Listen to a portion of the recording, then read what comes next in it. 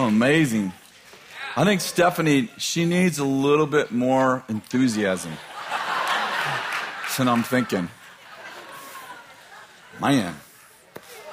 Well, grab a hand, we're going to pray. Let's come to that. Holy Spirit, yes, help all the single people get dates. Help them to obey the Holy Spirit. And Lord, we pray your blessing on tonight. We pray that you would open our eyes, that you would give us insights and wisdom into both our identity and our responsibility. Amen. I want to talk to you tonight about the responsibility of royalty. So, in 2 Corinthians 5:21, the Bible says, and he, speaking of Jesus, made him who knew no sin to be sin on our behalf, that we might become the righteousness of God in Christ Jesus. How many know that you're not just righteous, you're the righteousness of God in Christ Jesus? You're no longer a sinner, you're a saint. When you received Jesus Christ, you were transformed from sinner to saint. It's not even your nature to sin anymore. We've talked about this so many times, that literally the cross didn't just forgive your sin, it transformed your being. You became a new creation. Old things have passed away, and all things have become new. In 1 Peter chapter 2, verse 9, it says that you are a chosen race, a royal priesthood, a holy nation, a people for God's own possession. You're a royal priesthood. How many know in the Old Testament, the Levitical priests were a priesthood? Well, you're not just a priesthood, you're a royal priesthood. Your dad isn't president of president, he's king of kings. How many know you married into the family? You were adopted, you got married into the family, and you're a king's daughter or son. That makes you royalty. That's a good word right there already. Message could be over right now, and you would all be blessed. Genesis 1:26, God said, let us make man in our image and our likeness. How many know you're made in the image and likeness of God? In fact, so much so that 2 Corinthians chapter 3, verse 18 says, but we all, that's all y'all, with unveiled face, beholding as in the mirror the glory of the Lord, are being transformed into the same image from glory to glory, just as the Lord, the Spirit. Let me read it to you again. But we all, with unveiled face, beholding as in a mirror the glory of the Lord, are being transformed into the same image from glory to glory, just as the Lord, the Spirit. In other words, when you look at Jesus, it's like looking in a mirror. Why? Because you were made in his image and in his likeness. You look like your daddy. Ephesians chapter 5, verse 1 says, therefore be imitators of God. How many know when you act like God, you're being yourself? I didn't say it. It's in the Bible. Therefore, be imitators of God as beloved children. So, I want to talk a little bit about not so much the identity of royalty, because we've talked so much about that, but the responsibility of royalty. You can always tell how close you live to the palace by how you respond to injustice. Here we go. You can always tell how close you live to the palace by how you respond to injustice. Let me give you an example. In Exodus chapter 2, verse 10, it's the story of Moses. And you know the story of Moses, that the Pharaoh was killing all the firstborn males, and so his mother put him in a basket and sent him down the river. Who should rescue him? But coincidentally, it was Pharaoh's daughter. So what happened? Moses was raised in Pharaoh's house. What happened to Moses? Why was Moses raised in Pharaoh's house? I had an encounter many years ago, which I've shared many times. And the Lord said, do you know why Moses had to be raised in Pharaoh's house? I said, no, but I bet you're going to tell me. He says, because a man who's in slavery internally cannot free people who are in slavery externally. So it was necessary for Moses to be raised as a prince so he could free my people. Look what it says. It says, verse 11, now about those days when Moses had grown up, he went out to his brethren, and he looked on their hard labors, and he saw the Egyptians beating a Hebrew, one of his brethren. So he looked this way and that way, and when he saw there was no one around, he struck him down, and he hid him in the sand. What I'm getting at is this. Moses lived in the palace. And when you live in the palace, when you're close to the palace, you respond to injustice differently than poor people. You somehow have the attitude that everything happens in the kingdom is somehow related to something you should do about it. And what I'm getting at is this. It's great to be royalty. It's great to be nobility. But I'd like to propose to you that nobility and royalty have a responsibility. To whom much is given, much is required. And so when you live close to the palace, you start to perceive injustice from a totally different perspective, because nobility does not like injustice. When Moses, who was raised in the palace, as you know, to be a king like Pharaoh, when he saw his brothers being mistreated, how many know nobody told him, go do something about that? It was just being raised in a house of a king who everything in the kingship was his responsibility. There was something about Moses being raised as a prince. When he saw injustice, he felt like he needed to act. Now, obviously, we know that he didn't act righteously. But the point is, he did act. And when God saw Moses acting, when God saw that Moses acted on injustice, he said, I got my man. Now, that's Chris's version of it. You're like, where's that in the Bible? It's in the unauthorized version. What I'm getting at is this. God saw people who were being being dealt with unjustly, right? He needed a deliverer. How many of you know when he saw that Moses hated injustice, he knew he had something to work with? We see the same thing. What happens when you get close to the palace? There's the story of Esther. And I love the story of Esther. It's we sort of doctor Photoshop the story of Esther. I don't know. Do you know that God's not mentioned in the entire book of Esther? It's an interesting story because Esther was not in a beauty contest. So I want to wreck the whole story for the children. And the whole thing is actually a little bit weird to me, because her uncle Mordecai is the one who gives her this great idea that she should get involved in the beauty contest in which the king sleeps with the girls that he likes. And then chooses the ones. Yes, go look at the story. You can reread the story. But actually, the king stayed with each one of them all night. They weren't playing checkers. Now, what makes the story a good story is that Esther didn't take second. Anyway.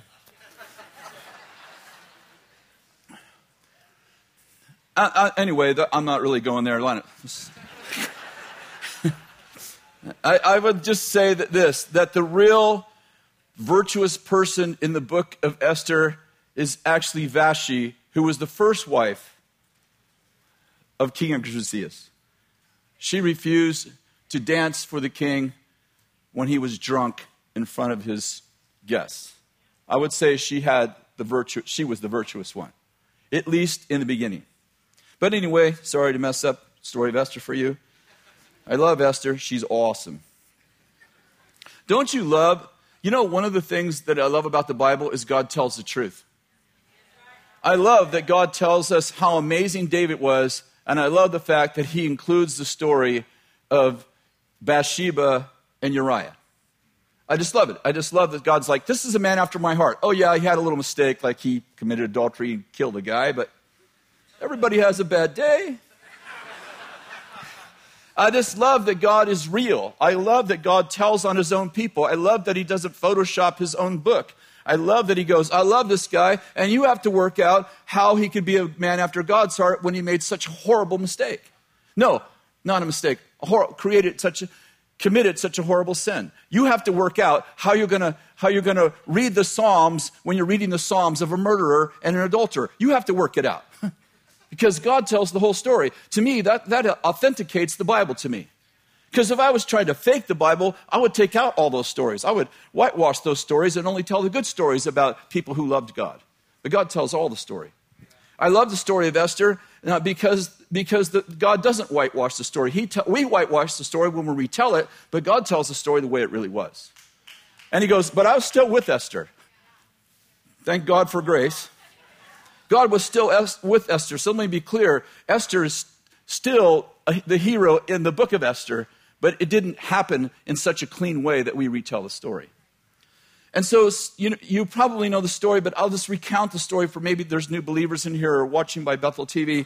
So Esther becomes queen through a series of interviews and spending the night with the king.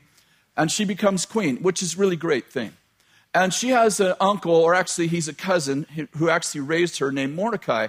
And Mordecai and Esther are Jews, and they're in exile in a foreign land, a Gentile land. And so Mordecai is really, I don't know how to describe Mordecai. He's got an interesting personality. Basically, he's a very strong personality, and he's a very honest man, but he's also a little bit like my grandfather. He's a little stubborn. And the king has a right-hand man. His right-hand man is named Haman. And Haman, stands outside of the king's courts every day. And as people walk by, they're supposed to, do homage, bow down to him. And Mordecai's not having none of that. He's like, I'm not bowing to that guy. And every day, Haman stands out in front of the palace, and every day, Mordecai just happens to be on the same street and refuses to bow. It seems a little bit like he's trying to irritate Haman, or that Haman's trying to irritate him. But as the days go on, he begins to hate Mordecai. And he finds out that Mordecai is actually a Jew, not a Gentile, that he's a Jew. And so little by little, he finds out that he won't bow because Mordecai has a relationship with God, and he's not going to worship anybody but God. And he kind of figures out that all the Jewish people have a God, and therefore they're not going to worship Artaxerxes, the king. And this story kind of goes on. It's really a great story. If you've never read the book of Esther, it actually is a really, really great story. And so he gets madder and madder. And in the meantime, while he's getting angrier and angrier, the king, there's a plot to kill the king. Mordecai hears about it, and through a kind of a story, Mordecai saves the king's life. This is kind of like the subplot that's happening. While Mordecai and Haman are having this conflict, Mordecai is loyal to the king, and he actually saves the king's life. So some things happen, and Mordecai, he's got a bunch of friends that actually hate Jews too. So they kind of, misery loves company. They're all hanging out together, and Mordecai goes home every day, and he's just getting more and more depressed because Haman is getting more and more depressed because Mordecai won't bow to him, and it's kind of creating this whole kind of wave of people who won't bow to Mordecai. So he's hanging around with his friends, and he's like scheming, like, I got to kill this guy. What am I going to do to this guy? And so one of his friends says, why don't you just set some gallows up and just get a decree from the king to hang Haman on the gallows? So Haman's like, that's a great idea. So he sets up some gallows, it's like a noose, where you hang people. And and in the meantime, the king has a dream. And no, I'm sorry, that's not true. In the meantime, the king can't sleep one night. It's the opposite of a dream. He has insomnia. Sorry, I was getting mixed up with the, Babylonian king of Daniel. In the meantime, the king can't sleep one night, and he goes out on his, he's looking out over his kingdom there, and he starts thinking about this guy Mordecai that saved his life, and he's thinking, I don't think I've done anything for this guy. Like, did I give him a reward or anything? Did we do anything for this guy? So he calls Haman in, and he goes, Haman, what should the king do for somebody who he really respects and he really wants to honor? Like, I want to make sure this guy gets a really good gift. What should I do for somebody who really, really, really has honored the king? And he goes, I know what you should do. Haman's thinking it's him. I think you should put your royal robe on him. You should put him on the royal donkey. You should march him down the street, and you should have people pay homage to him. And the king goes, that is a great idea. Take my robe and put it over Mordecai. And march him through the streets. And Haman is like, he's just like, he just wants to kill Mordecai. So, here he is. He's the guy that wants to kill Mordecai. He's got some, gallows set up to kill Mordecai. And now he's the guy that's got the king's donkey, and he's put the royal robe on Mordecai, and he's marching him through the street, and people are giving homage to Mordecai. And it's just like, he's just like beside himself. He just can't even stand himself. So finally, he's just scheming and thinking, and he's got these evil friends that are scheming with him. And one day he decides, he gets this really good idea. In chapter 3 of Esther, verse 8 starts there. Then Haman said to King Ahasuerus, there's a certain people scattered and dispersed among the peoples in all the provinces of your kingdom. Their laws are different from ours, from all the other people, and they do not observe the king's laws. So it's not in the king's interest to let them remain. If it's pleasing to the king, let me decree that they be destroyed. And I will pay 10,000 talents of silver into the hands of those who carry on the king's business to put in the king's treasuries. Then the king took his signet ring and said from his hand and gave it to Haman, the enemy of the Jews. And the king said to Haman, the silver is yours, and the people also. Do to them as you please. Now, he has no idea, the king has no idea that Mordecai is a Jew. And Haman doesn't know that Esther's a Jew. So he's going to kill all the Jews, and the king just decreed that they kill all the Jews in all of the king's kingdom. It says this in chapter 4. When Mordecai learned what had been done, he tore his clothes, put on sackcloth and ashes, and went into the midst of the city and wailed loudly and bitterly. Verse 2, he went as far as the king's gate, for no one was to enter the king's gate clothed in sackcloth. In each and every province where the command and decree of the king came, there was great mourning among the Jews, with fasting, weeping, and wailing. And many lay in sackcloth and ashes. So you can imagine that this is horrible. The king's made a decree. It's like a month away. All the Jews there's no 7-hour news. There's no CNN. I mean, the people slowly are hearing about this decree. And as it's going from province to province, the people are weeping and wailing. Mordecai tears his clothes. I don't know why, but all the prophets always rip their clothes off whenever God's on them. I'm glad I'm not an Old Testament prophet, because it's either turn the light off than lose weight.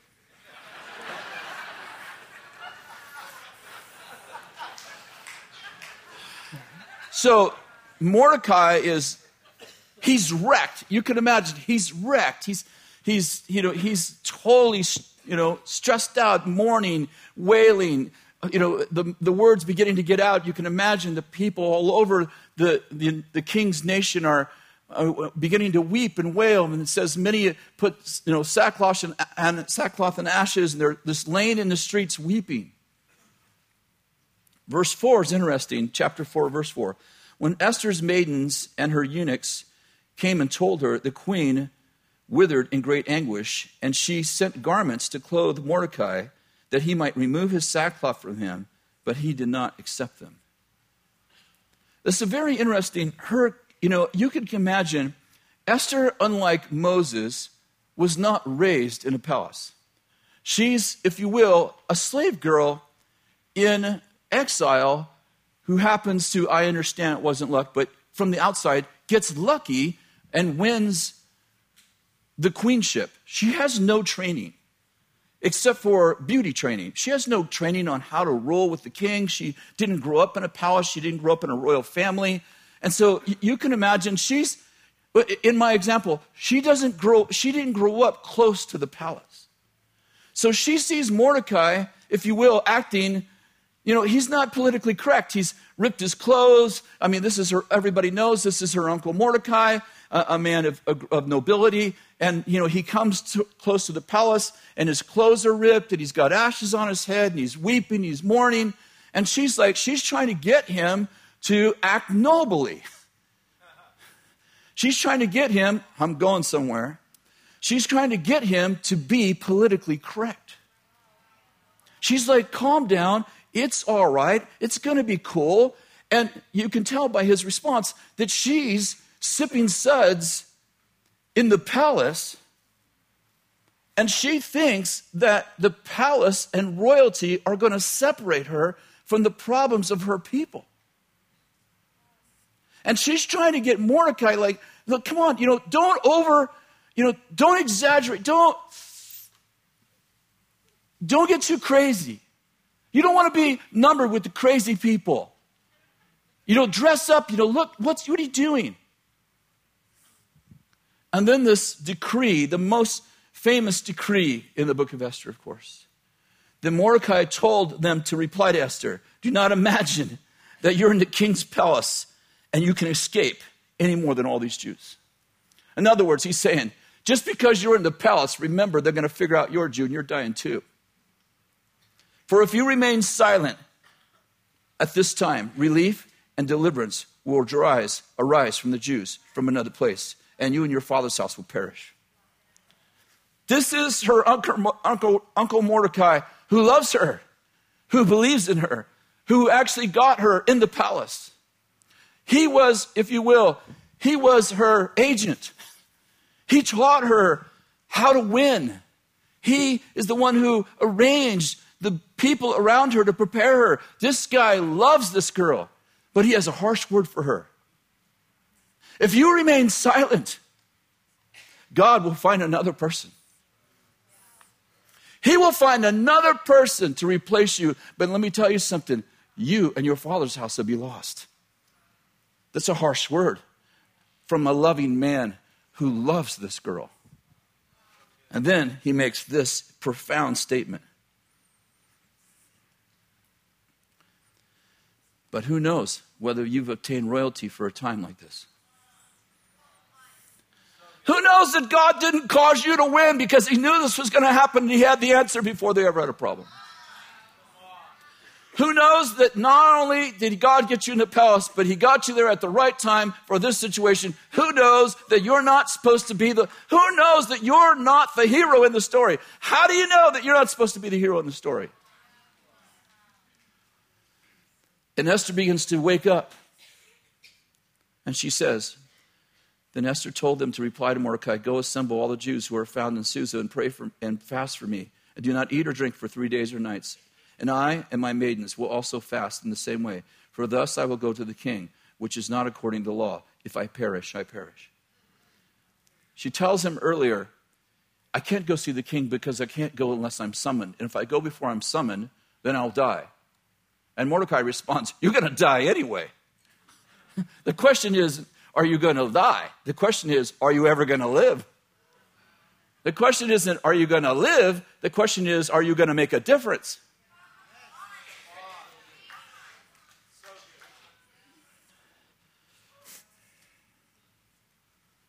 Charles Aiken said, the only thing necessary for the triumph of evil is for good men to do nothing. My story is not about Esther or Moses. My story is about you and about me. This is a great history lesson, and we can all like, oh, awesome, Esther, you did it. But I like to propose to you that Haman's death decree is killing our babies.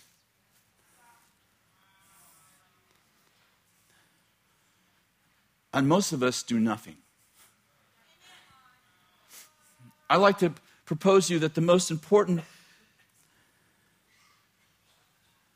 issue of our time is not the national debt, which I think is crazy, $20 trillion. It's not ISIS. We kill more people in one day than ISIS kills in a year.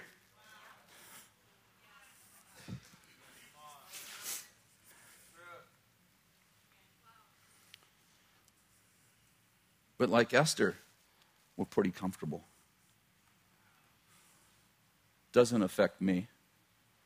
People just disappear. Millions of them just disappear. On November 16, 2006, I was coming home from Atlanta and I sat next to a Jewish businessman. How do I know he's a Jewish businessman? Because I was on the plane, exhausted, and I closed my eyes and I was going to have a nice, quiet Bill Johnson time. Don't talk to anyone and they won't talk to you. But the man tapped me on the shoulder with my eyes closed.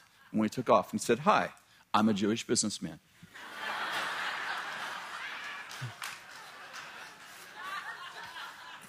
I'm going to tell you one more thing he said to me 3 minutes later. I said, hi, I'm a Christian pastor. I thought I'd tell him I'm a Christian pastor, and I thought the conversation would be over.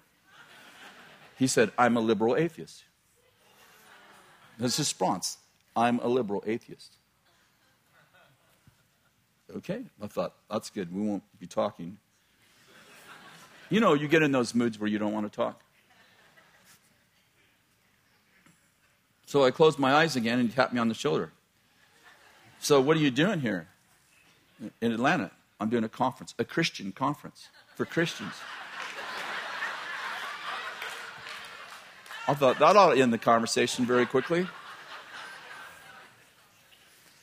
So we started to interact a little bit, and I told you he's a Jewish businessman who makes shoes for a living. He makes specialty shoes for like people that have diabetes and they have, they have to have special shoes because they can't feel their feet. Those kind of, I'm sorry, I know there's a name for it. He told me neuropathy, something like that. So he makes special shoes. In other words, they take a mold of the person's foot and it actually has to fit perfectly. And he's been doing it for 30 years.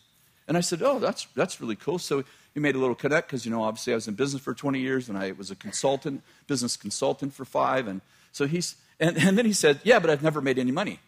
And I don't know why, but it just hit me funny. A Jewish businessman who doesn't make money. It's like an Asian who doesn't like to take pictures, It's just like... Sorry, I'm being funny.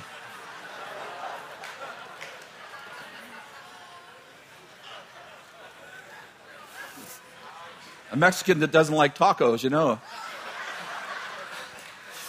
I know, stop, right? Okay, stop. I don't know why, but it truly did hit me funny, and I'm like, so I said to him, I'm sorry. He's like looking at me. He's very serious. He's like, what's the problem? I said, I've just never heard of a Jewish businessman who didn't make money.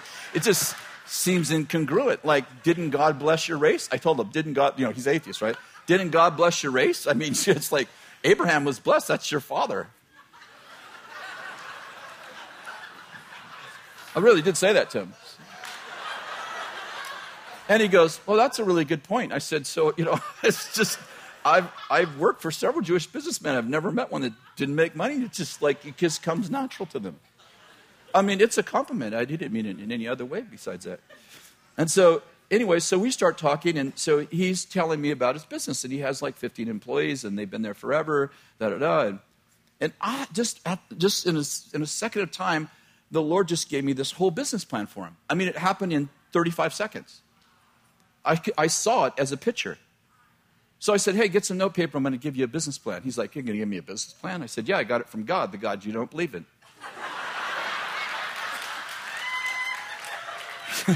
So now, we're starting to kind of do, he starts to tease me back, and we're kind of connecting. So I give him this business plan. It's 10 pages long. He has 15 employees, and we write out a job description for every single one of them. We change the way they're being compensated, and I said, you're compensating your people for what you don't want. You actually are giving them more money when they do what you don't want to do. That's why you're losing money. Oh, that's a good point. So why don't you do this? Do. We switch it all around. We changes people, da-da-da. And the Lord gave me the personalities of each of them. And I said, does this guy do this? Shouldn't he be doing that? He's like, yeah, that's a perfect description of him. Like, yep. 3 hours pass. We're making a really good connection, right? And, building a respect for one another. Great guy. I really like him. So I'm like, okay, we're done. So I close my eyes, and it's 3 hours. So, I'm like, I really am tired. So I said, I'm going to get some sleep. He said, okay. So I closed my eyes and put my seat back. And he taps me on the shoulder, like not 3 minutes later. And he said, what do you think about abortion? Out of the blue. I'm like, let's just find another thing we don't agree about, And I said this to him. I wrote this down the day that I talked to him. I said, do you know how Hitler convinced the Germans to destroy more than 6 million of your Jewish ancestors? He looked at me with a question mark. I said, he convinced the Germans that the Jews weren't human. That's how they exterminated you, like rats. They convinced people you weren't human. He shakes his head, and I said, do you know how the Americans enslaved and tortured and killed African Americans? He looked at me, shakes his head. I said, we dehumanized them so that our Constitution didn't apply to them, and when we treated them like animals. I said, do you understand how we got permission to kill the Native Americans? We convinced ourselves that they were savages and not human. We dehumanized them, then we destroyed them. And I said, do you understand how we got permission to kill the young in the womb? He's looking at me, tears running down both his eyes. I said, we took the word fetus, which is the Latin word for offspring, and redefined it to dehumanize the unborn. Now our Constitution no longer protects the unborn because they are not considered human. And I looked at him and I said, the Jewish people and the African Americans should be the greatest defenders of the unborn because you understand what it is to be dehumanized and exterminated.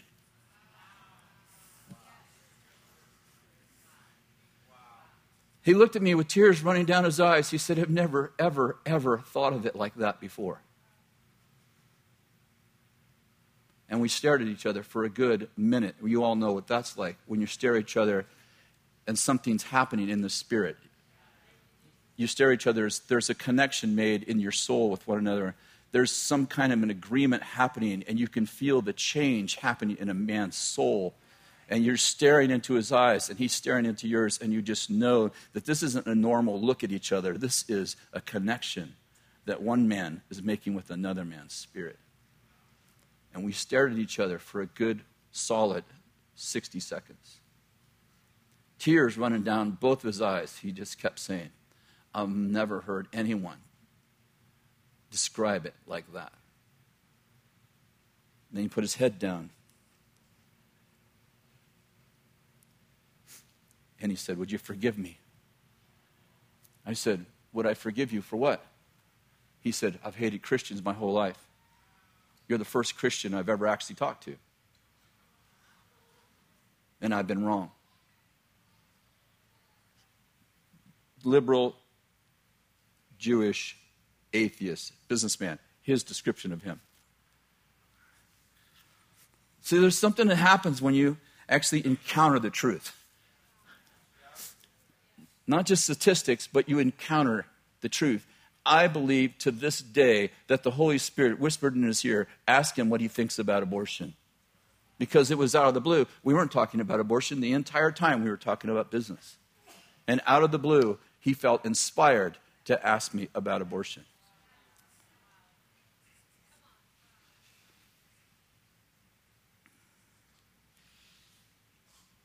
I don't know if you know much about abortion because as long as you cross the street and go to the other side, you don't really want to know about it. It just creates too much conviction. So it's really difficult. The Samaritan, what he did that other people didn't do is he put himself in the way of people who were hurting. The reason why all the Pharisees crossed the street is because they knew that if they actually encountered another man's pain, they would be moved with compassion. So they just separated themselves from the pain. As long as you stay separate from the pain, you don't have to actually think about it. You can stay in your palace, sipping the suds. Well, you know, a basic genocide happens all around you, and you don't have to think twice about it.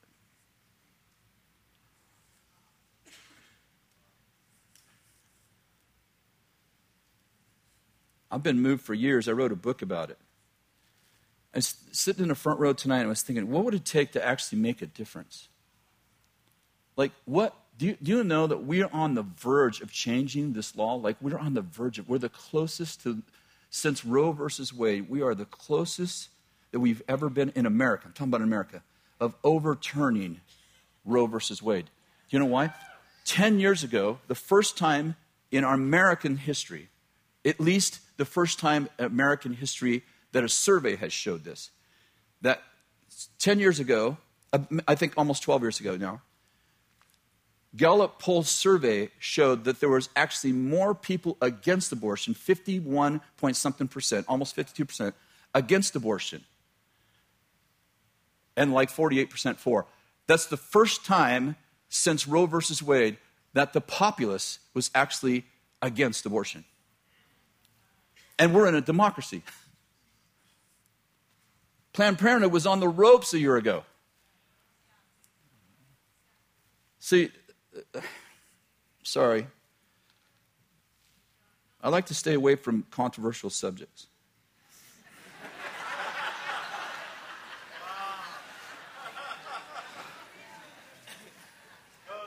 See, Napoleon said, the object of war is victory, but the object of victory is occupation. And I'd add to that, the object of occupation is transformation. I have been a Christian since I was 18. That's about 12, 14 years ago. And I have watched in my 45 years of being a believer, or whatever it is, I'm 61, whatever it is, I've watched Christians get victory, but never get occupation. Like we have a big party when the battle's won and the war's never over. We get somebody against the ropes and we don't stay together. We don't push through. We don't persevere. We don't get them down. We don't stay together. Do you know 2.5 to 3% of our population who claim to be homosexuals are dictating the political policy of the United States and the globe, all but about 8 countries in the world? Do you know 3% of the people are dictating political policy? You know why? They care. That's the only reason. We have Jesus, we live in peace, we live in comfort, we sing all our comfort and songs, and, you know, it's like we're so happy. It's like, well, the fact that other people aren't, it's like, well, yeah, that's a problem. I'm not saying we should be unhappy. I just think that we should do something about injustice. What do you think? I think it should matter. See, I think that if you're really visiting God's palace, like when you pray, if you're actually taken to the heavenly palace, you can't leave the palace and not do something about injustice. It's the nature of royalty. It's the nature of it. Like you stop being afraid of people. Like, well, what are people going to say if I say something? I don't know. Get on my Facebook page. You'll see what they do.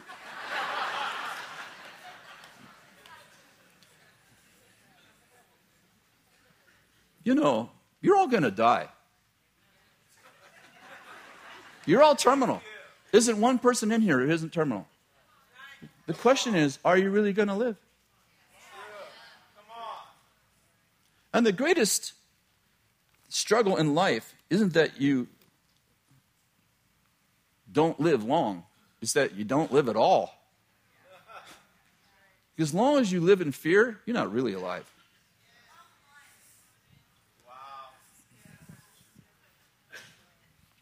I'll give you a few statistics.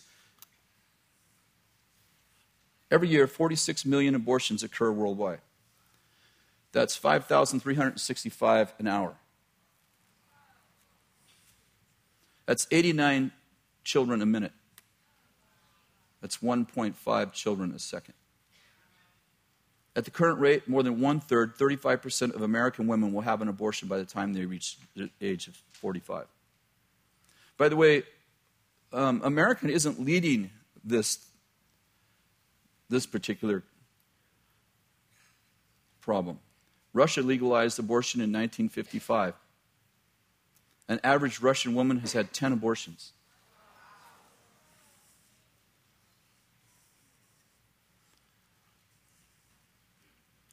Out of 1.4 million abortions performed in America, 690,200 are women. So when you say you're protecting the rights of women, which women? So I want to be really clear. Like, I don't think government has the right. I don't think government has the right to tell grown-ups who are consenting what to do in their own bedroom. I didn't say it isn't sin. I said I don't think it's the government's business. Now you may disagree with me, but I think two consenting adults, if they want to be male with male, female with female, they want to be 3s and 4s.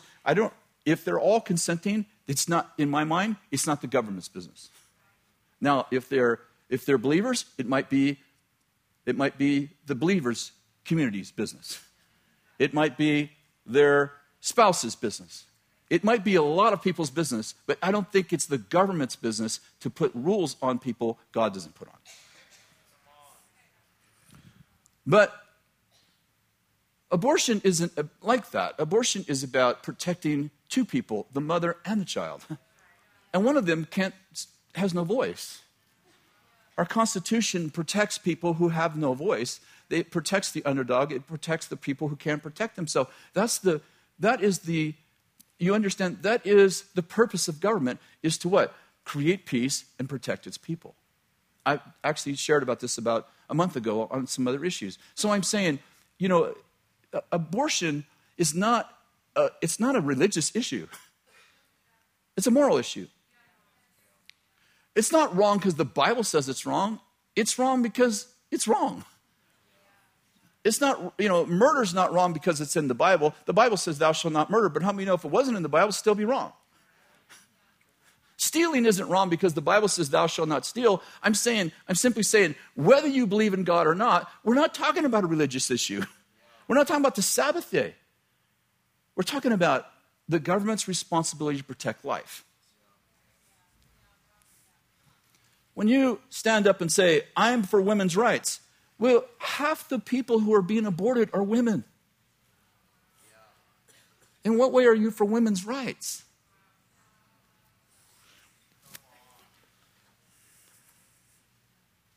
Every woman in this room was once a baby.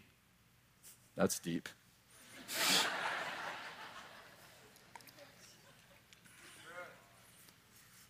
If a fetus isn't a baby, how come you're selling the organs to humans?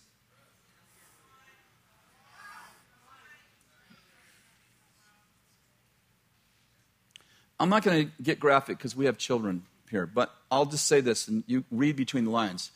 Abortions take place by injecting a saline solution into the womb. I won't tell you the rest of that story. But if you think I'm wrong, you're like, I think a woman should have the right to an abortion. Okay, here's what I'd like you to do. I'd like you to get online, get on YouTube, and Google abortion, and you can watch a live abortion. When you get done with that, if you still disagree with me, I'd love to have a conversation with you.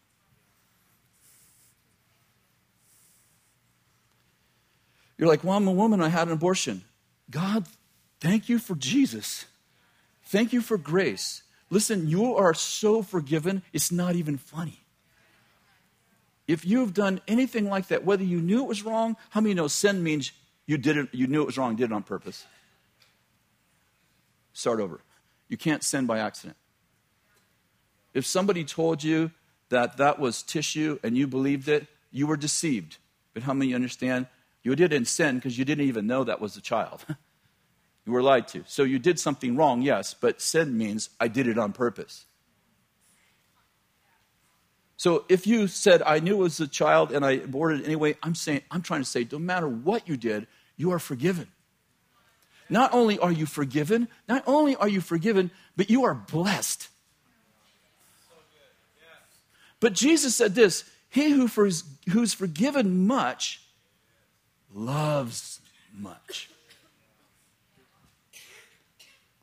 Like, what can I do to make up difference? If you had an abortion, listen, there's nothing you could do to get forgiven. You're already forgiven. You don't need to do a thing. You don't need to work harder. You don't need to do penance. You don't need to dedicate your life to anything. But listen, wouldn't you want to help every other woman who's doing the same thing? I mean, wouldn't you want to help every other woman who's about to make the same mistake you've made? I mean, I've made lots of mistakes in my life. I write books about it. I write books about it for lots of reasons, but one of the main things is, like a wise man, Proverbs says, a wise man learns from another's mistakes.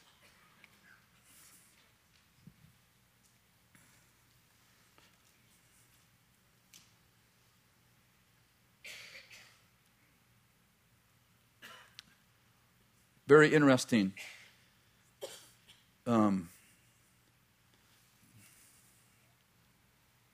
Bound for Life statistics.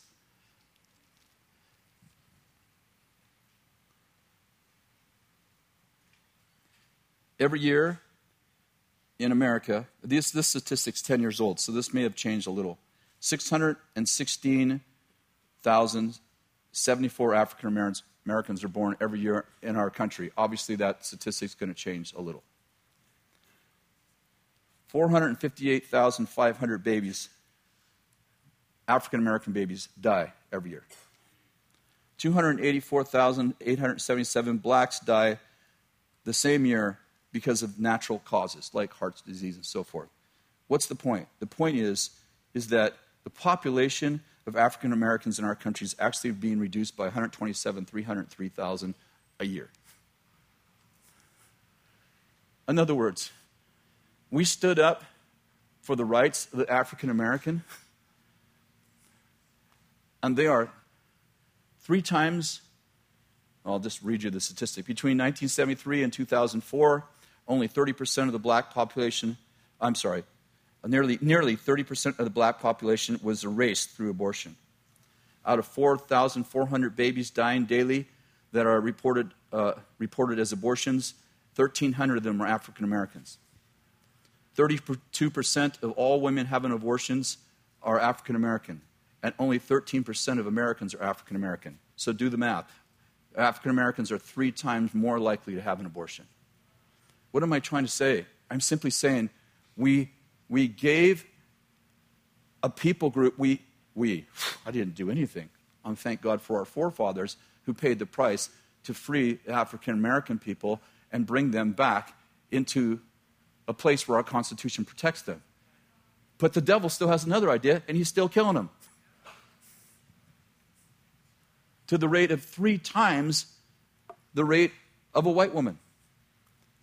And there's only 17% of them in our country. Are you with me? It's a genocide.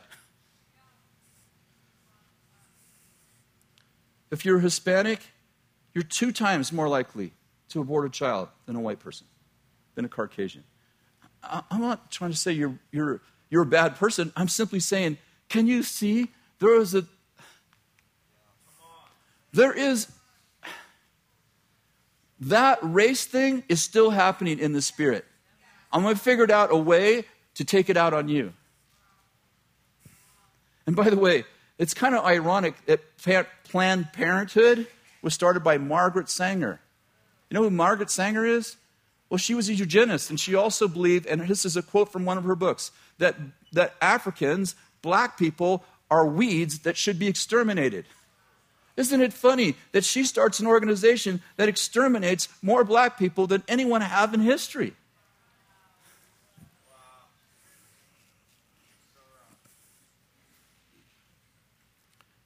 Okay, so why do abortions happen? Let me tell you. 98%, this is from the Right to Life statistic. 98% of all abortions take place for personal choice. In other words, unwanted, inconvenient. 1.7% take place because of the health of the mother or the child. 0.3% take place because of rape or incest. More children died at the hands of abortion doctors since Roe versus Wade than have died in all the wars put together in American history.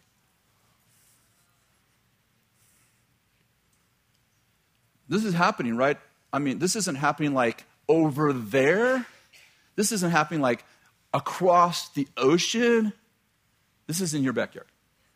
It's happening every day. Oh, I don't know if you know this, but if your child wants to get an abortion and she's 12 years old and 11 years old in the public school, 15 years old, she doesn't have to get consent from you as a parent. You can't give your kid, the school can't give your kid an aspirin without telling you, but it's illegal for them to tell you if she wants to have an abortion, not tell her parents. Oh, yeah. Oh, yeah. And by the way, if they want to have a gender change now in California, they can do that without your consent, too. Yeah, all this is happening while you're awake or sleeping. See, most of you don't even believe it's true. You have to go Google it and figure out that this happened while you were asleep. You weren't paying attention. It just happened. I know you weren't paying attention because if you were, it wouldn't have happened.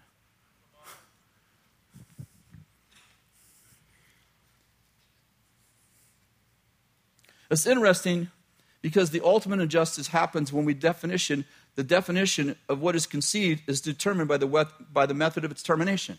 Let me say it again. The ultimate injustice happens when the definition of what is conceived is determined by the method of its termination. What are you talking about? Well, let me give you an example. In 2005, the case of Scott and Lacey Peterson. Do you remember that? He killed his wife, but she was several months pregnant. I don't know if I wrote down how pregnant she was, but she was several months pregnant, and the fetus died. Well, because it was a murder, he was charged with a double murder. So if she would have had an abortion, that would have been a fetus. But because it was a murder, it's now a child. if you get in a car accident and it's your fault, and let's say you're drunk driving and you hit a woman and she loses her baby, you are charged with first-degree murder. But if she aborts a child, it's a fetus. What other thing do you know of that's defined by its termination rather than its conception? Yeah, and the insanity is that the highest courts in the land agree. And we have politicians that are like bragging about women's rights. And now, you can have third trimester terminations, abortions, third trimester. One politician said, well, that's tearing the baby out of the womb. And the other politician said, don't exaggerate. Exaggerate? No, that's an under-exaggeration.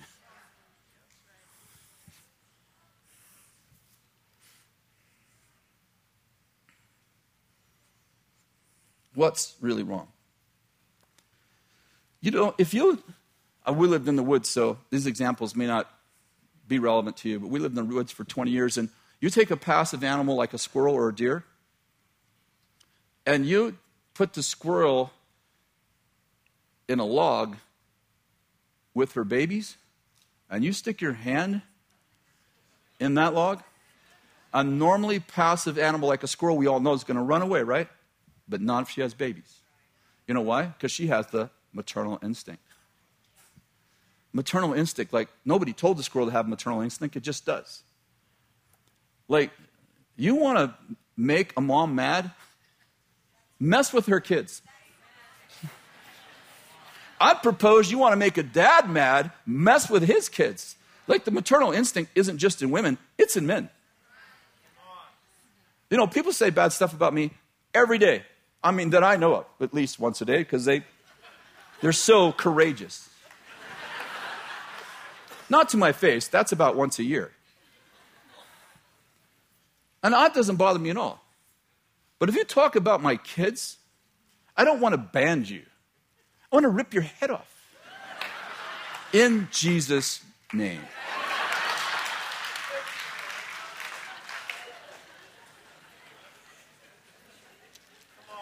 I think you know where I'm going.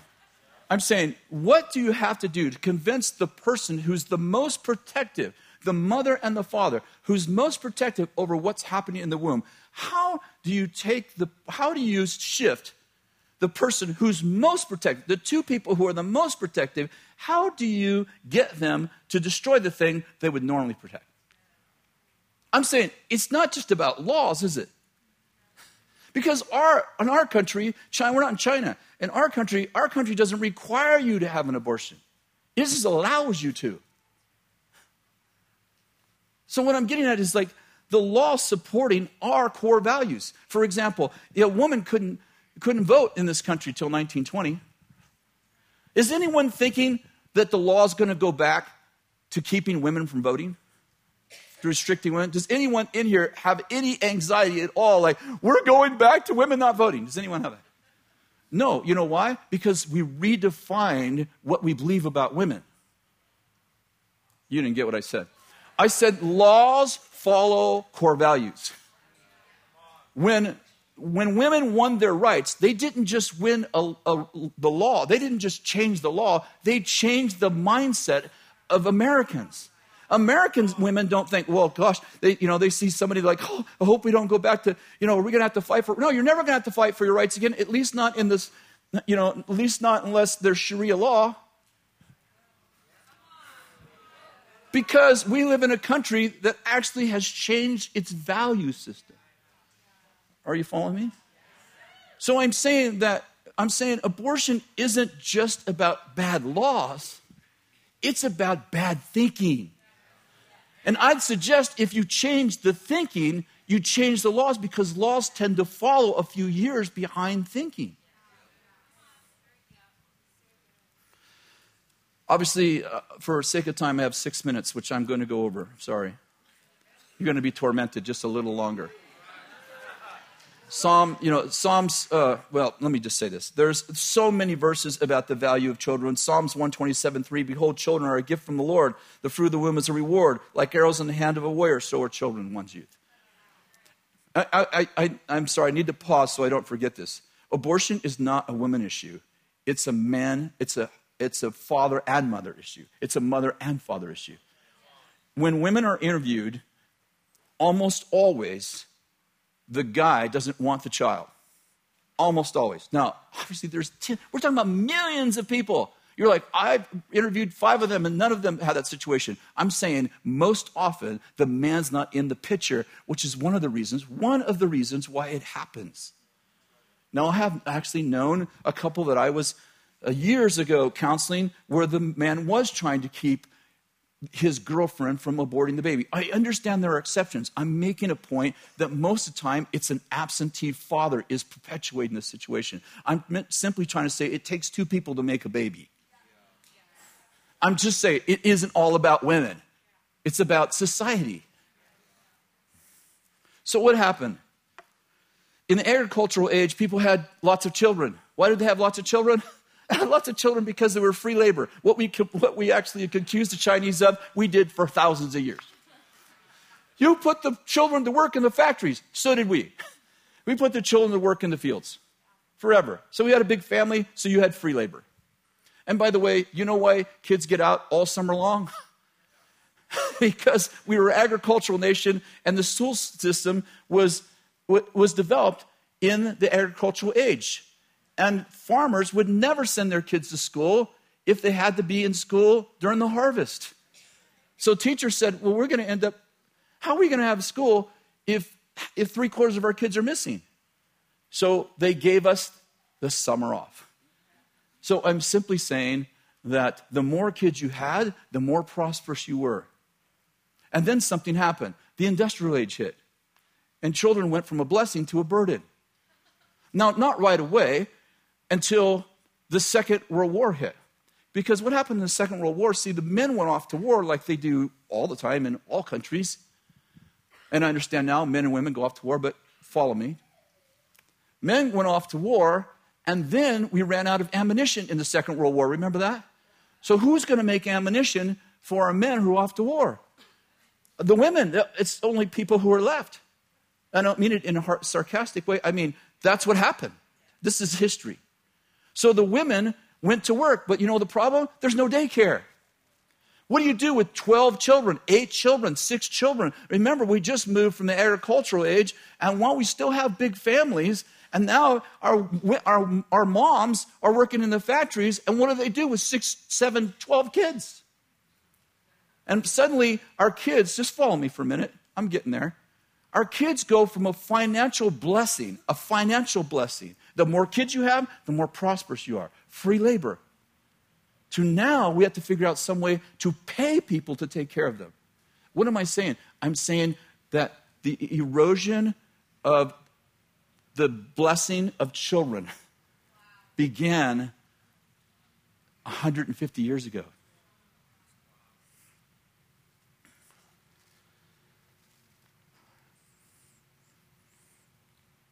There's lots more things. I'll tell you a couple more. Then we had Darwin's theory of evolution. Now, why is that important? Because Darwin lived in the mid-1800s. It's kind of funny because when Darwin developed his theory of evolution, no scientist embraced it in 1800s. But then something happened in the 60s. You know what happened in the 60s? We had the free love movement. If you can't be with the one you want, if you can't be with the one you love the one you're with. What does that mean? That means have sex with whoever you want. And what was happening? We began to violate. See, people were having sex outside of marriage long before that. But the thing is, society still said it was wrong. Now society said, oh, it's okay, you can live together. You know, my mother got pregnant with me out of wedlock. You know what my father did? Yeah, he immediately took my mom and got her married. Why? Because there was a stigma about having a kid that didn't have a name. Now there's more people cohabiting than are married. I don't know if that's true. That's not statistical. I don't know if that's true. There's a lot of people having kids from cohabiting. But what's my point? What did Darwin say? Darwin gave people a reason to not feel bad about their behavior. Because he said, there is no God. You came from an ape or amoeba. depending on what kind of evolution you like. What's the problem with that? Well, how many of you know we shoot animals?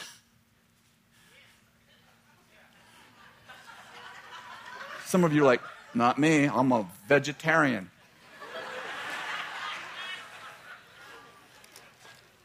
Whatever, I'm so far past my time.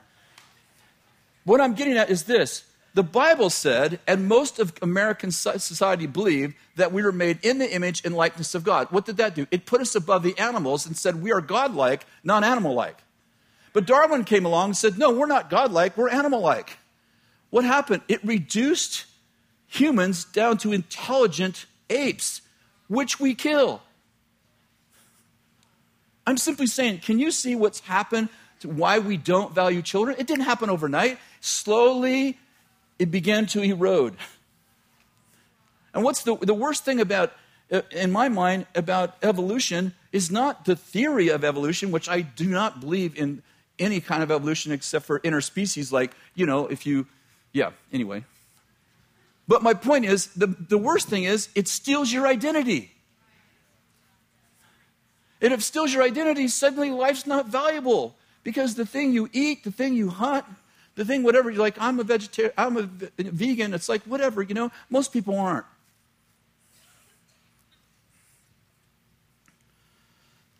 So, there you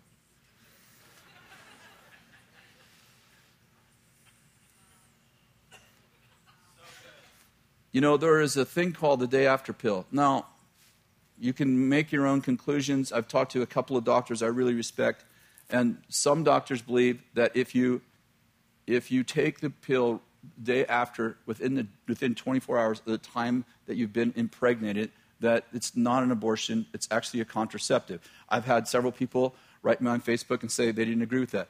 But let me just say this. The point I'm trying to make is, one of the reasons why people say, well, we need abortions, because what if a woman gets raped? Okay, well, that's 0.3%. Now you can take a day after pill. Now, I understand if it is abortion, how many would agree that it's way more humane? Can we just be a little bit realistic? I'm not saying I'm for it. I'm simply saying if the only reason why we're having abortions is because of rape and molestation, there is a cure for that. It's not the best cure, but it's 10 million times better than an abortion. Can we agree on that? Can we agree on something? So I'm saying you're taking away people's argument. That's all I'm saying. You're taking away the argument that people have, like, well, how about rapes? Well, how about the day after pill? How about molestations? How about the day after pill? What if it's a week after? Well, it is an abortion then, but that's even way more humane than a first trimester, second trimester, third trimester abortion. I'm saying I understand it's relative righteousness, but it's relatively 100 times better than that.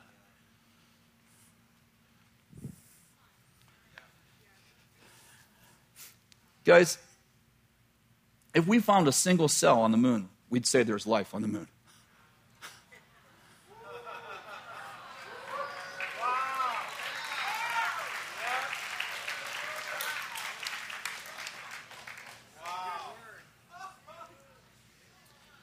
How do you trust science?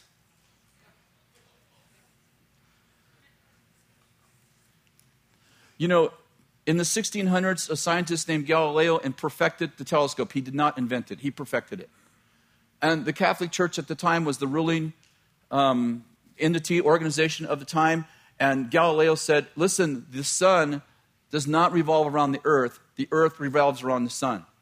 You probably know the story, but they put him in prison for that in the rest of his life. Because they wouldn't believe what was verifiable. Now people are like, this is a fetus, it's not a baby. We have 3D sonograms. Tell me that that's not a baby. It looks like a baby. Acts like a baby. Now, how come it's not a baby 3 hours before it comes out, but after it comes out, it's protected? Tell me that. See, what I'm getting at is this. This isn't a Christian issue. It's not even a religious issue. It's a moral and science issue. How do you trust scientists who will not verify that a fetus is a human when they tell you, yeah, we've been here, they give you the historic count of humanity through carbon dating, but they can't verify that a fetus is a child in the womb of a woman with a sonogram. You ever wonder why science doesn't rise up and say, hey, that's a child?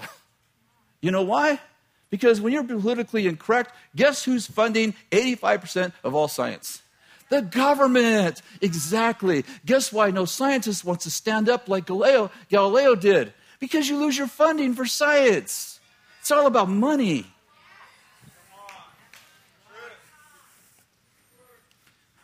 CareNet did a survey. They said, depending on the clinic, 72 to 80% of all women, if they saw a sonogram before they had an abortion, changed their mind.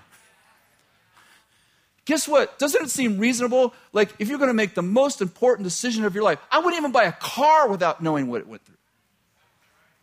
If I was going to make the most important decision in my life, wouldn't I want all the facts?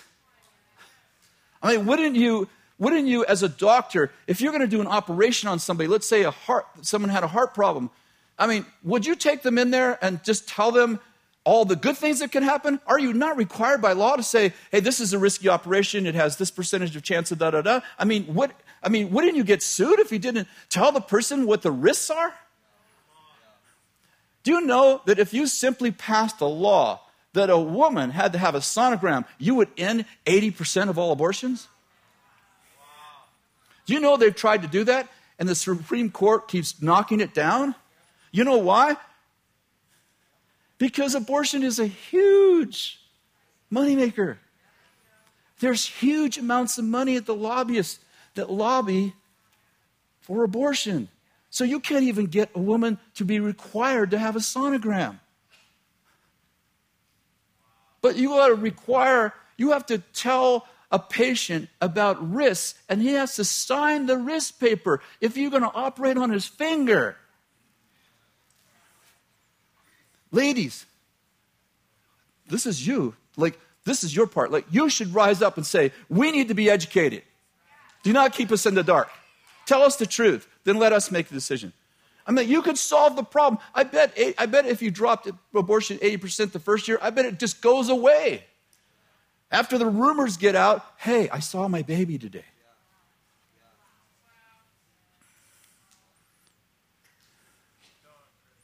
I'm almost done. I'll just finish with this. I think there's a spiritual element. If you've ever counseled someone, I've counseled 3 girls who were anorexic. If you've had anorexia in here, you'll know what I'm saying is true. One girl, 72 pounds, skin and bones, stands in front of a mirror, swears she's fat. That is not logical. I don't care how you cut it, that's not logical. There is a spirit, Ephesians chapter 6. There's a spirit, it says, our battle is not against flesh and blood, but against principalities.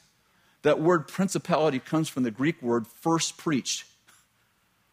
It's translated everywhere else, first preach. What's the point? And it's the word origin, first preached. What's that mean? The principality that he's talking about there is a spirit that redefines the origin. It says, no, you're just a glorified ape. No, that's not a baby, that's a fetus. In other words, this prince, his job is to redefine origins, beginnings. I'd like to propose to you the reason why super brilliant people disagree with this simple statement, a fetus is a baby, is because there's another thing involved. It's not logical.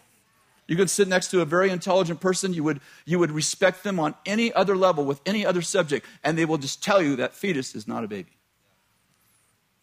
I'm like, what's that on the sonogram? That's a fetus. Well, how about if it's born? It's a baby. How did it turn into one? Oh, I don't want to talk about that.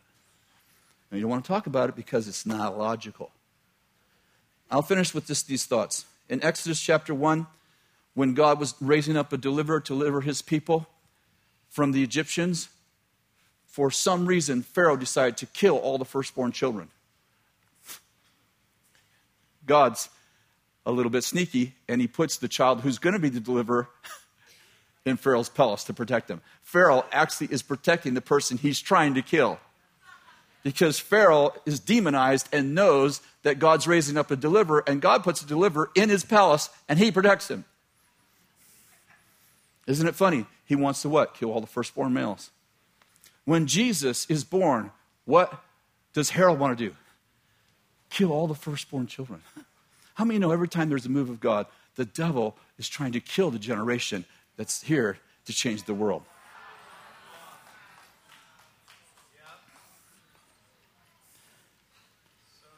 What should we do? I want to just give you 8 quick things. First, we need to work to change public opinion in the conscience of a nation. What does that mean? That means talk to your friends about abortion. Talk to your children about it before it ever comes up. Number 2, science needs to step up and redefine when life begins. If you're a scientist, by the way, I've been telling our students for the last 10 years, please, some of you, become scientists who have courage. Please. Number 3, politicians. The laws need to change to protect the unborn. Number 4, media. Pro-life people need to move into the media world. We need to make movies about this.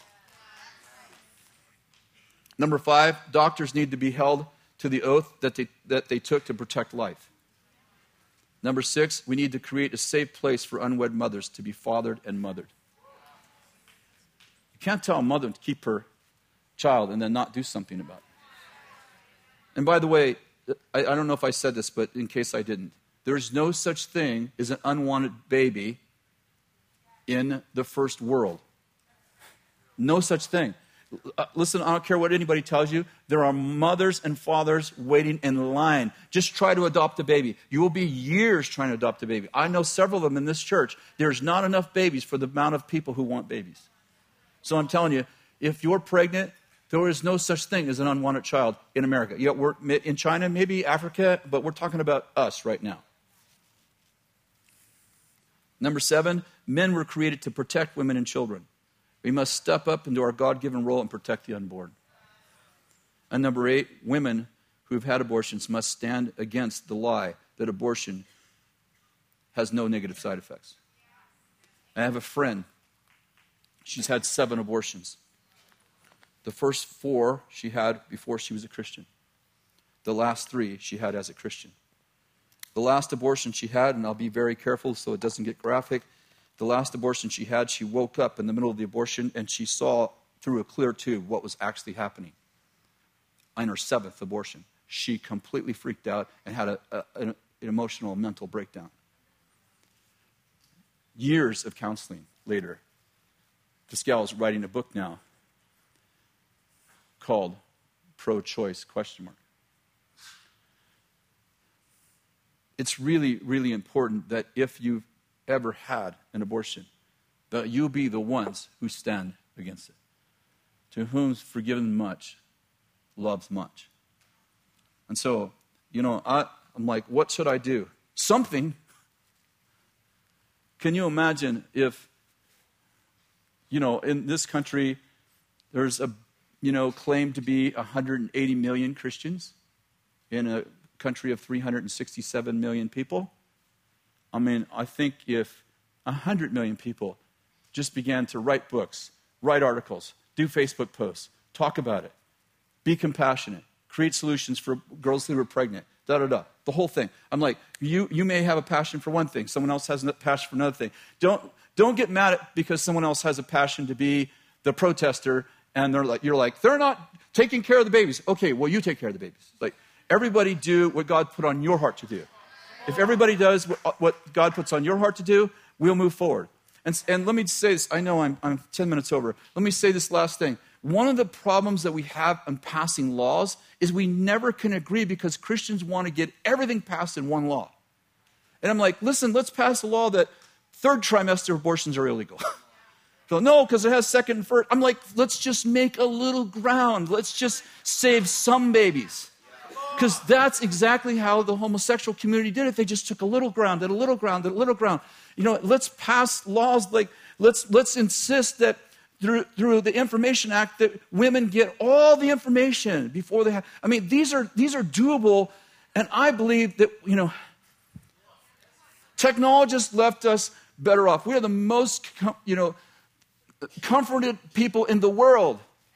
And we sit in the palace that Esther never had a chance to sit in. We travel across the world in luxury and complain about the plane being late. This is us. But how many know too much is given, much is required? I have it. I'm 61. I have it in my heart that I will not pass what happened on my shift to my children. This happened in my shift, 1970, Roe versus Wade. That what happened on 1973. What happened on my shift would not get passed to my children. Like we would be the generation that fixed the problem we created. Would you stand?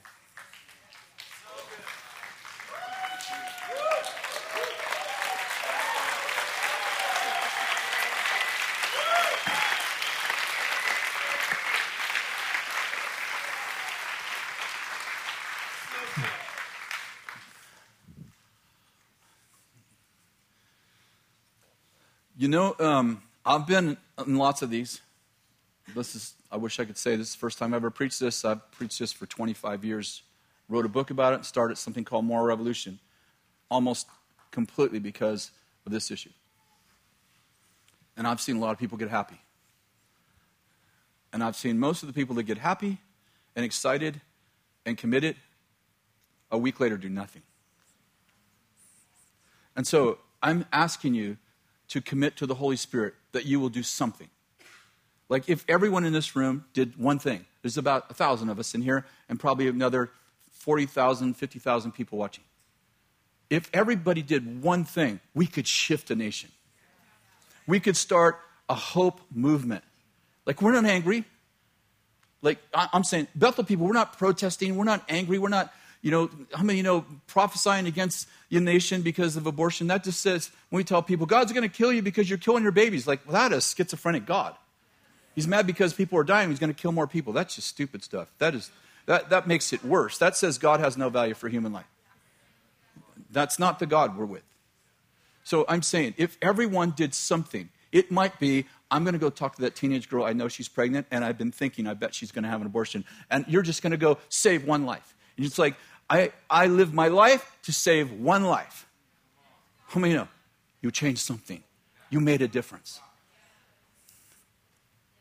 And some of you, you're going to start a whole organization. Some of you are like, I was born to take care of the girls who are pregnant to make sure that those babies are well received. I'm going to start an adoption clinic. I'm going to protest the whatever. I'm not a protester. You won't include me in that. But I have a great value for it. Martin Luther King protested. We have a right to do that. Like, this is a free country. But we should make it clear that the greatest Holocaust in the history of the world is happening on our shift. It needs to matter. It needs to matter. We don't need to get mad. That's not going to help it. It needs to matter. So close your eyes. Please. Oh, I'm sorry. Still in intense mode. Okay, take a deep breath. Can you please close your eyes? I'm sorry. It's hard to talk about this and not get intense. And I'm usually very laid back. Sometimes. Would you close your eyes and ask the Holy Spirit what you're supposed to do this year, in the next 12 months? Holy Spirit, what am I supposed to do in the next 12 months? Holy Spirit, what am I supposed to do in the next 12 months? And whatever he tells you, would you do me a favor? Would you go home and write it down somewhere? If it's on your iPhone or, a pad, whatever you write on, would you write down this date, Holy Spirit told me to do this, and I promised that I would do this in the next 12 months, and then put that someplace where it reoccurs, because we are busy people. We are busy people. And we will forget the commitment we made, not because we have bad hearts, but just because we're busy. So Holy Spirit, ask, Holy Spirit, what do you want me to do in the next 12 months?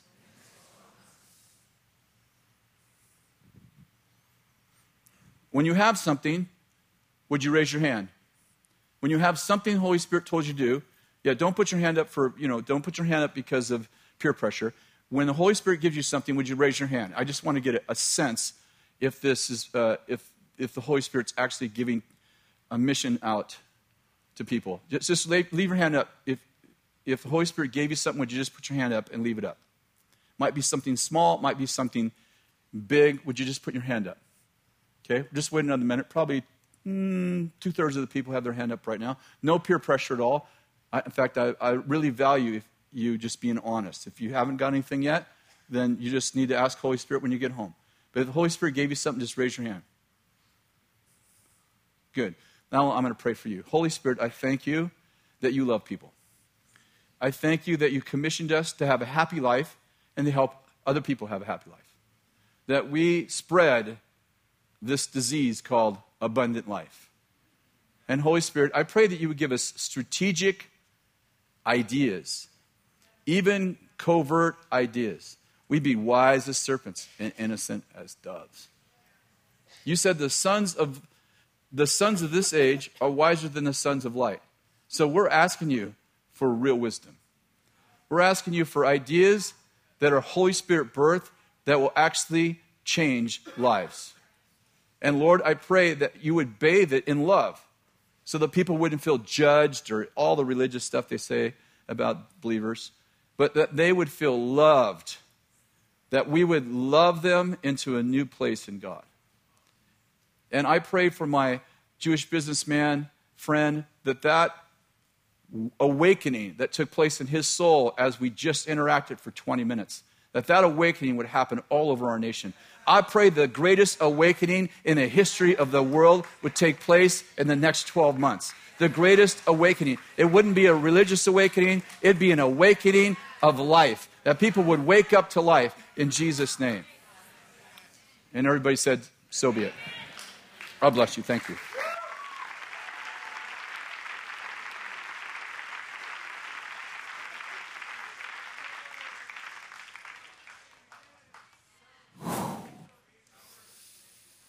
Wow. I was telling Gabe in the front, we were going, what are we going to do for ministry time? And I was telling Gabe something the Lord told me before we ever started the young adult ministry here, before Tribe had ever kicked off. We're just going to ask people to wait just a moment. I know people are exiting, but we're going to wait and we're going to do it some ministry time. But before we ever started it, he said, if you succeed with a young adult ministry here, you'll lower the abortion rate.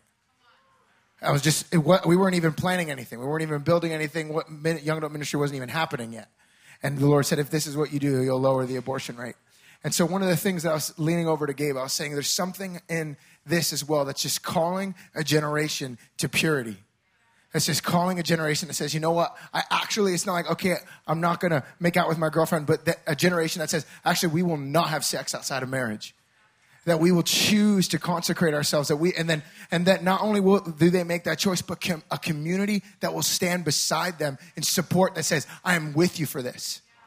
I'm with you for this. So we know we're going to welcome our ministry team to come forward because we know that this can bring up all kinds of things that you may need ministry in. And if you're like, hey, I actually need that consecration moment. I need that moment where I need to actually surrender my life and I need to give this moment of letting Jesus actually be Lord and transform what's going on inside of me.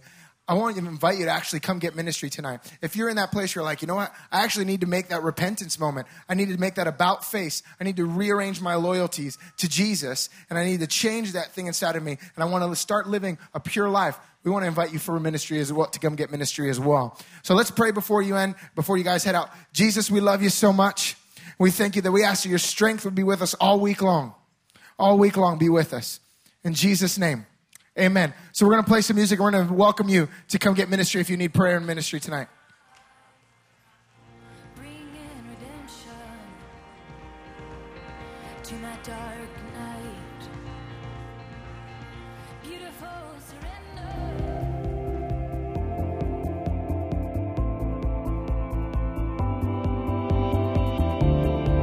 Thank you for joining us. On our website, ibethel.org, you can find our pastors' itineraries who may be visiting a place near you. Chris Overstreet will be in Stockholm, Sweden, October 26th through November 2nd, and Joaquin Evans will be in Winnipeg, Canada, October 28th through the 30th. Now we want to hear from you. If you have any prayer requests, you can email them to pastor@bethel.tv. Our team would love to pray for you, and be sure to send us your testimonies as well.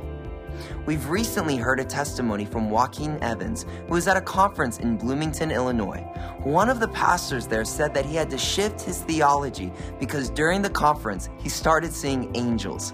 As he said that, the power of God hit him, and he went out in the Spirit for 45 minutes, landing loudly on the stage. We pray that your eyes would be open to all that God wants to show you. We pray for you to have sensitive spirits, aware of what He's doing around you and in you. Thank you for watching Bethel TV and joining us and our Bethel family around the world. We hope to see you again soon.